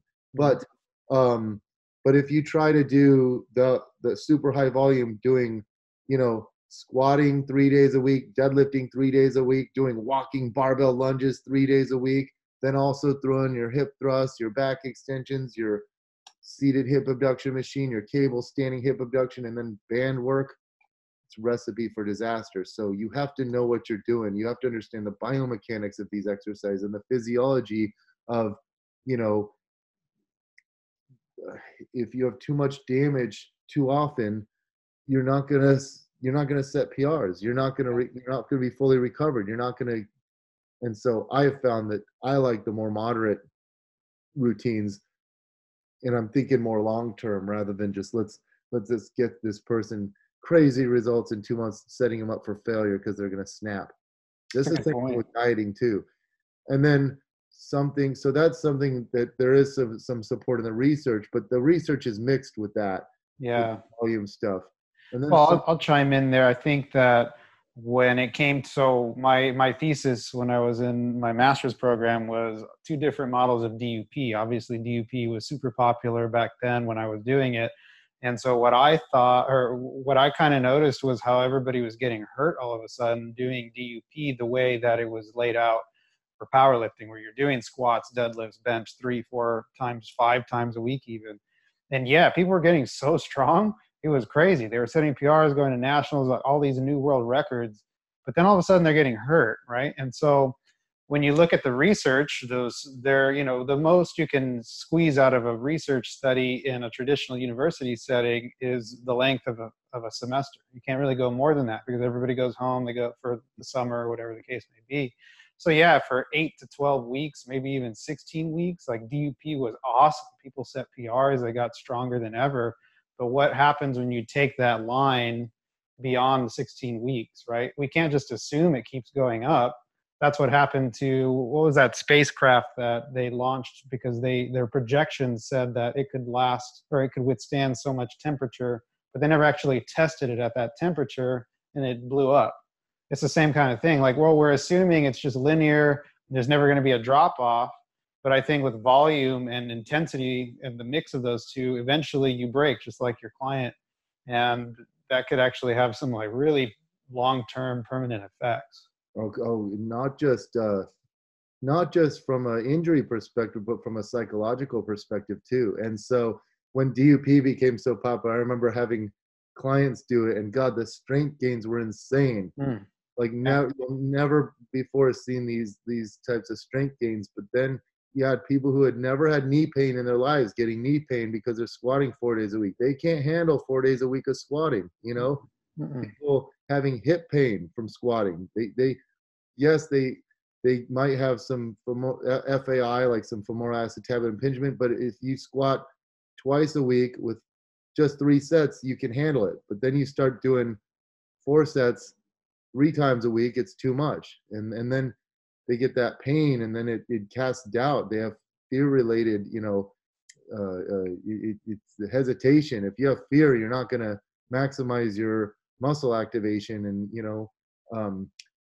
so we all went through that phase at that time, and then you learn to back off and be more moderate. Absolutely. So I think when it comes to the science and how it coexists with practice, and it coexists, like, obviously you're a man of both sides. You're somebody who started out just as a personal trainer and learning as much as you could without the academia side of things, and then you decided to continue on with your education, go get a PhD. And you're right, I feel like there's a lot of contention between both sides, where the scientists want to they're the experts, so they want to assert their expertise on what goes on in the gym. And then a lot of the people in the gym say, well, like, you don't know what it's like in the gym, and so you can't really make those claims. what do you think can be done to bridge that gap? What do you think can be done to, get rid of, is it always going to just exist because there's jealousy on both sides? Do you think there's anything that we can do to really come together? I know there's things like the NSCA and a bunch of different or organizations that are trying to bridge the gap maybe, but it seems like it's a war zone almost. It's like really hard to bring those two sides together. So it's funny because I think you maximize your learning when it's a pie chart split into thirds, right? So 1/3 of your knowledge comes from training yourself. Mm-hmm. Like, how can you test all these things? How can you test new exercises and new programs if you aren't lifting yourself? Okay. But in that way, you only learn about your body and how it responds. Then you train other people, you learn about other people. And then so a third of it's training yourself, a third of it's training others. And then the other third is reading and listening to podcasts and going to conferences and learning through, studying in whatever manner.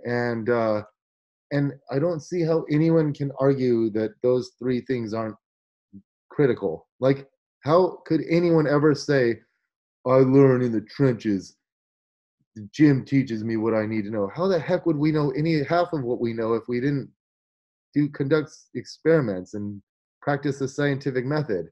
Obviously, that's needed to maximize your effectiveness as a trainer and a lifter and a coach.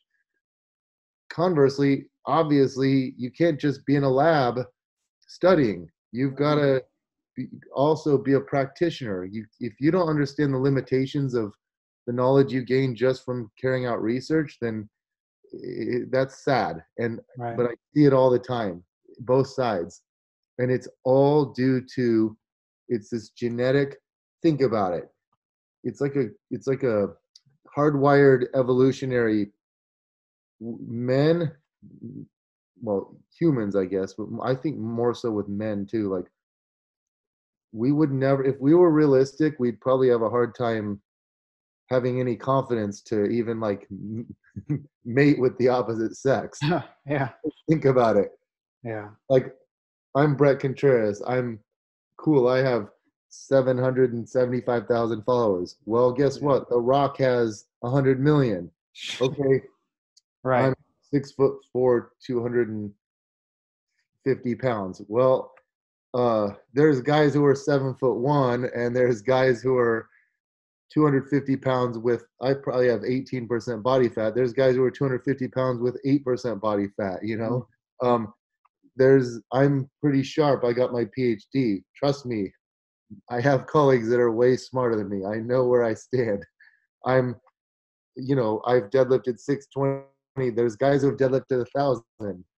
At any single thing, there's people that are way better than you. Before YouTube, I used to think I was kind of strong, and then YouTube came around, and you see 16-year-old boys lifting, like doing for 10 reps where I can do for 1 rep. So we have this thing where we have to, like, in order to have confidence, we have to. You'd be depressed if you were always comparing yourself to others and being realistic. Like, oh my God, like, you'd be like, why would this woman like me? I'm so mediocre. This person's better than me at everything. So we label people, we judge people. It's just a human psychological condition. There's jealousy all around, and you have massive Dunning-Kruger effect. Dunning-Kruger effect is rampant. People are too stupid to know what they don't know. They overvalue their intelligence with things. Like, think about it. Everyone in the world is a political expert. Like, how would you know? I know what it takes to be an expert in something. Right. If I wanted to be making political recommendations, I would have to study this stuff. I complain whatever city I live in. I'm like, man, they need to improve this, but I don't know the budget. I don't know all the circumstances that go involved in it, but everyone has an opinion.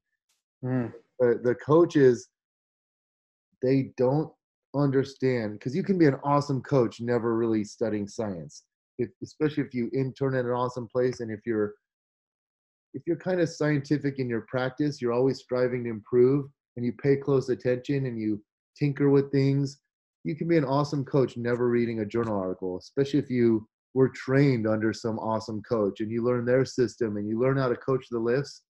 Sure. And so those types tend to underestimate, because they'll be like, what can, they'll read a research study and be like, this is stupid, this study's stupid, this doesn't apply. But you can always learn from studies. You can, how are you ever going to revolutionize anything if you aren't reading research and you aren't studying the science of things? Yes, you can be good, but you'll never be your best, and you'll never revolutionize anything without knowing the science. Okay. On the other hand, the scientists, they don't know what they don't know. They just read studies. They don't know the challenges and what we deal with as trainers, and the typical pitfalls and Mm.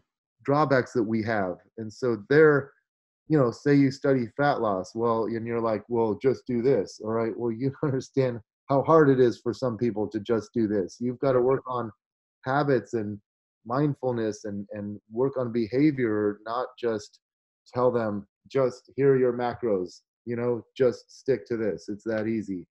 Get this many steps and eat these macros each day and you will see results. Not everyone can stick to them. So we need to be respectful of, you just be a good human, and be like, don't be conceited and cocky, and recognize that we can all learn from. I can learn from the physical therapist, I can learn from the bodybuilders, I can learn from the powerlifters, I can learn from the strongmen, I can learn from the Olympic weightlifters, I can learn from the strength coaches, I can learn from the sports scientists and the researchers, I can learn from people who research physiology, people who research biomechanics, people who research pain and physical therapy, anatomists, physiologists. I can learn from, neuro specialists. Like, I can learn from anyone. Everyone can. You just have to be, drop the ego, and like online. Like, I've never once bashed someone online. I don't ever go, in all my years of being on social media, I don't go on and be like, someone sets a PR and I write shitty form, or like they post their physique progress and I'm like, you've been lifting for 5 years and that's all the muscle you've developed. Or Mm. I don't do that. People need to be more supportive of each other. And yeah, it's hard because it's like a dog eat dog world. It's cutthroat competition. Sometimes you can think of it like, how do I get ahead? How am I going to rise up in this industry? There's such a big industry. You can feel like, hell, I'll go like look at some conference and I'm like, I don't even know who any of these people are, and people don't even know who I am. And it's a really big industry, and it can be very intimidating. You might feel like you have to rip on everyone, but that's not how you rise up. I Right. mean, take it from me, that is not how you rise up in an industry. That's not how you rise up, how you elevate as a human. Yeah. It's like, I try to surround myself with very supportive people, because what's the saying, like a rising tides raise all ships. Yeah. Or Yeah. that's how you get ahead. And you got this, this scarcity versus abundance mindset. There's some truth to that. Like, if you're the type that's threatened by everyone, you're not going to achieve your maximum potential in life. You're not going to be happy. You got to have a little bit of that abundance mindset and be more supportive of people. And that's all it is. It's like, you need to break down that barrier. Like, that's the mission of the NSCA, to bridge the gap between, the lab and the field. Right. And that's what I try to do too. Yeah. I bridge that gap, but it's not easy when you're dealing with closed-minded people. Yeah, I think that social media, especially, like, comparison to other, like, there's an unprecedented amount of comparison that we can do with other people. Like, it used to be that we could only compare ourselves to our small group of people that we knew, or the people we saw at work, or the people we see at the gym, or whatever. And nowadays, it's you see people from all over the world, and of course Instagram feeds you the best of the best, because that's what gets people to stay on the platform longer and gets more likes and things like that. And so, like, we're constantly being bombarded by, and like, our fears and our insecurities are constantly being bombarded with these images. And I think the easy thing to do for most people, like, it's easy to just react with negativity, because that makes you feel better right away. in the short term at least, and like I don't know, it takes them down a peg or whatever psychologically is going on there. I don't know, because same thing. I don't try to get into that kind of stuff online either.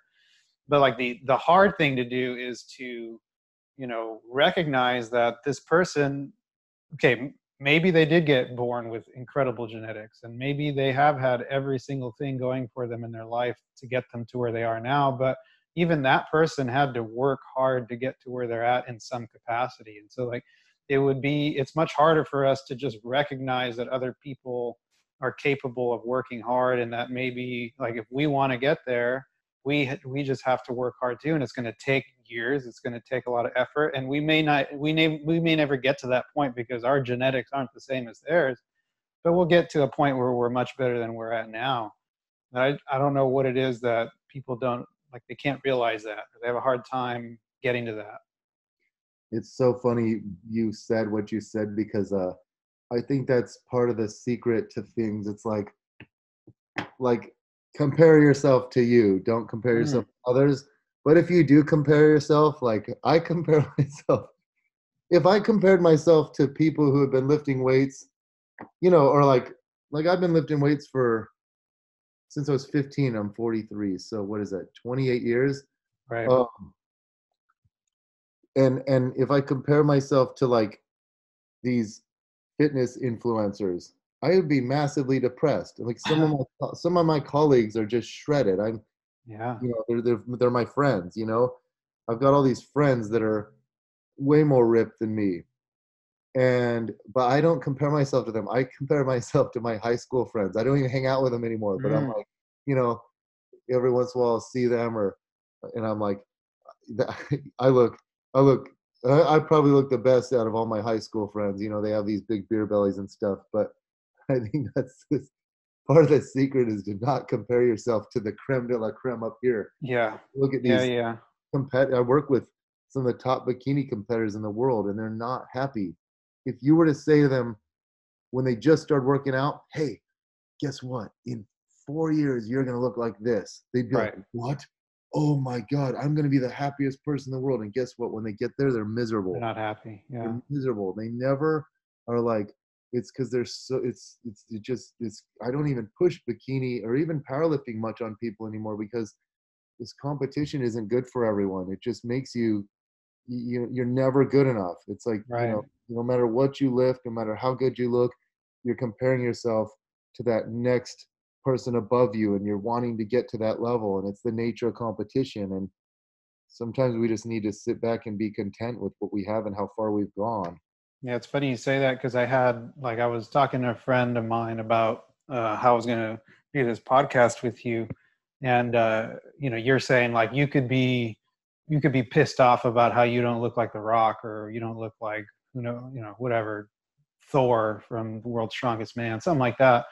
And but he was telling me like, man, Brett's really like blown up, like he's huge, like he's so big and muscular, and it's like other people, the way they perceive you is so different from the way you perceive yourself, and it's kind of sad, right? I mean, I fall into that same trap, because I was a big kid. I was 300 pounds in high school, and I was like complete opposite of the way I look now, but there's still that part of me that feels that I'm that person. So I still see myself as like, oh, I compare myself to even some of my friends in fitness, and I'm like, nah, man, they're in better shape than me, and I start to feel bad. But then I have to sometimes just go to like the grocery store or the mall and just like look around and be like, okay, out of all these people, how many people look better than me?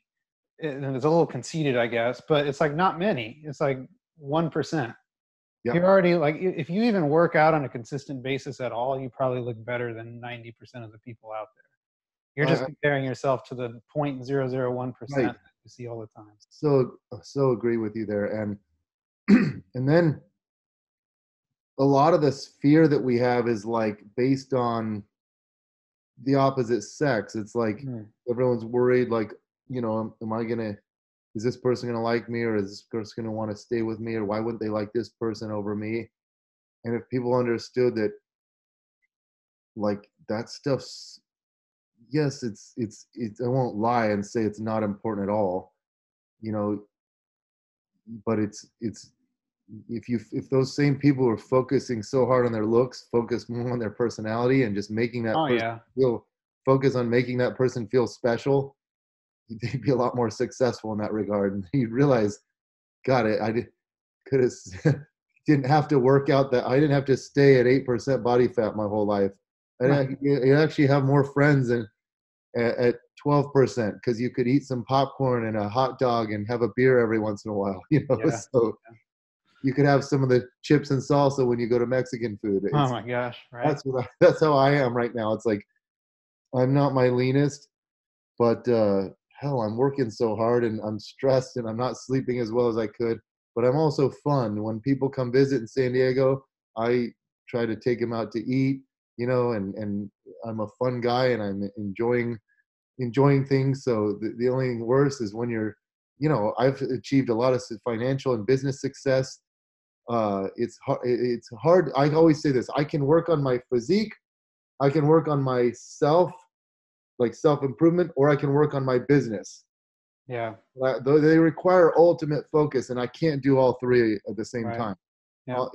If I'm ever the times I have my best physique, I'm like, it's really hard for me to stick to a diet. I'm hungry around the clock, and I'm like, but I can get down to 225 pounds or 235 and look way more ripped. Okay, that requires a lot of my attention, and then I'm not going to be focusing on myself or my business as much. And then, or I can focus on my business, my physique slides a little bit. I focus on myself, and ironically, those things tend to help the others, but it's hard to do. It's hard to say, I'm going to meditate right now, Mm-hmm. especially when you wake up and you have this things to do list. Mm-hmm. I'm going to lately it's like I am forcing myself. I'm gonna watch some Netflix tonight. I'm gonna read this novel that I have, because it's good for me and it keeps me in balance. We with Instagram now, you can feel guilty round the clock because like me, I haven't posted today. And my posts have not been that good lately. The last few have just been, like par for the course, nothing special. You can feel guilty around the clock that you could be doing more. Now, what when you're an entrepreneur, you don't have hours. It's like Right. we don't set limits on our hours. We don't go. I'm working from, you know, between the hours of 10 and 10 a.m. and 6 p.m. and at 6 p.m. I'm putting my phone away until the Right. next day. I'm not going to check social media until the next day. We don't do that. We work round the clock these days. So sometimes Yeah. you have to force yourself to have like program in fun things because otherwise you don't enjoy your life and you're stressed and we're like sympathetic all day long, Mm, stressed out and absolutely. anxious and that you won't achieve your best physique. You want to achieve your ultimate success. So you have to keep yourself in balance and it's hard. It's hard too when you're crushing it in business uh, and you can become a workaholic Yeah. and that just like you can be obsessed with your physique, you can be obsessed with your career and business remember the goal is happiness, not money, not being shredded, not this, it's happiness, and that's going to involve a balance of things. Yeah. I'll ask you one last question. I know earlier you talked about how, like you wrote down everything that you could do that could make you money, and you probably picked between all of those things what was most important for you. I hope to get that list from you one day, by the way. But what are three pieces of advice that you could give, say, to me or other people who are starting to come up in this industry, or maybe are on the side of things where they want to get into this industry and they're just thinking of what they can do? What are the three like big take homes that you can give somebody to help them succeed? First thing, focus on educating people like that. My Instagram when it took off is when you can go back to my when I first started posting and watch the evolution of my Instagram posts. When I started taking off is when I used to just make it about me. Hey everybody, look at my workout last night. Check out here's what I did last night. And then I'd like repost Chris Beardsley's infographic or something. And then that was what I posted. How easy is that? Mm, Like I work out, I would record my workout and then make it in a video. That's not teaching people much, though. My master's degree is in curriculum and instruction, and I needed to go back to my roots and say, I'm going to start teaching people. When you focus on teaching people, you get raving fans. They're thankful. Like, this guy spends several hours a day teaching me. Those are the people who are going to buy your stuff. Okay, that's the first tip. The second tip, don't just focus on followers. I have some of my female clients, some of them have, like, we share this stuff with each other. We'll, like, go to our Instagrams and show the breakdown. So I remember one of my clients has like 1 million followers and 82% are men. And she posts half naked selfies all the time. So if 82% of 1 million followers are these men, they're not going to buy anything she has to put out. They're not going to do any of her products or services. So she really has like 180,000 followers that are women, that, you know what I mean? Mm-hmm. She doesn't really have, it's not about your followers, it's about your customers. If you're trying to make, if you're an entrepreneur, if you're just, it's just a hobby and you already have a job, then, and you want to go for followers, so be it. But if you're actually a businessman and wanting to, you know, increase your profit over time, then don't just focus on followers, focus on the right followers. And you get that by posting educational stuff and staying true to your, you know, roots. And then trying to think of another piece of advice. A third one, don't, like, resist the temptation to take shortcuts. You know, I know one of my trainers, when they started working for me, they were like, you know, trying to go hit like on like thousands of people's pages every day, and try and doing like following a bunch of people and then unfollowing, like, hashtags, things like that. Those don't work that well. Hashtags don't, I don't do a bunch of hashtags. I've never gotten bots. I don't know how to buy followers. I wouldn't even know how to. I've never concerned myself with that. Fake followers, like I think it's obvious if you have fake followers, because you post something, you've got 1 million followers and you have 10 comments, you know, you don't have engagement. And then some of these people get these bots, they buy their followers and then they leave comments, and you can see it's like they're just emojis and stuff, and they'll read, it's like one person leaving 10 comments, and that's to boost your, then you're just a phony. Who wants to be a phony, you know? Resist the urge to take those shortcuts and just focus on creating good content, however, and but stick to a goal. Like, how many times can you post per week? Say one post being like not a slam dunk, but like 2 posts being awesome. Could you do 3 posts a week? 2 being awesome, 1 being, you know, just something that's not quite as serious. Yes, you could. Well, post 3 times a week for a year, and you'll do well. You'll improve. You'll get more followers. You'll make more money. But you got to be consistent. And Instagram is a job. You know, you don't just, when you're on Instagram, don't just be, you know, screwing around. Do it with a purpose. Like, I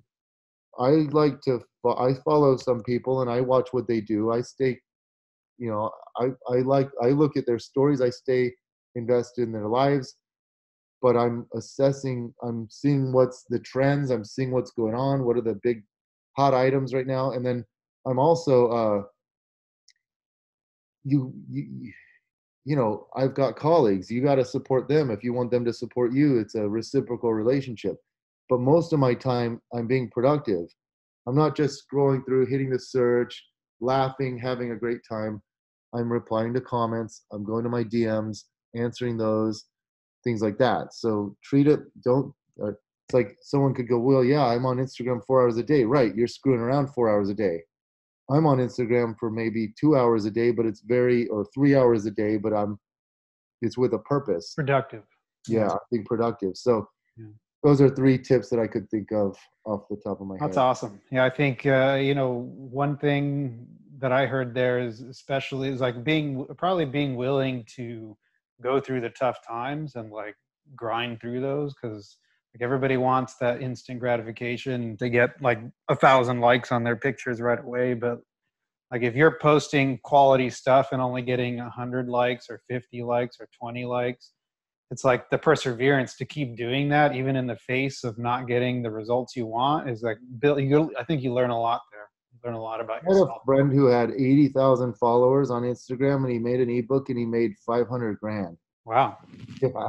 So Not it's bad. not just, I know, it's not just about the followers, Yeah. it's about the quality of followers. And I also know people who have, one person I know has like, you know, 2 million followers, and she doesn't really make much at all. Hmm. Doesn't know how to, she's not a business person because she spends all her time creating selfies and it's all vanity stuff. She's not a business person, and it's Gotcha. not just about followers. It's about, and remember, life, your goal is happiness, not just followers or money. And even within the followers, it's about paying like interested followers who will, if you're an entrepreneur, Yeah. who will subscribe to your stuff and buy your stuff and buy your products. Not, and to that you have to win them over. You win them over by teaching them stuff and convincing them that you have credibility. Sure. Awesome, man. Well, it's a pleasure talking to you. Like you always have so much awesome stuff to say. And like, I like talking to you because I'll ask you a question and you end up answering it, but you like give me so much more information along the way that I even ask, but it's great because it's all good information. I usually find my way back around. Yeah, you do. You do.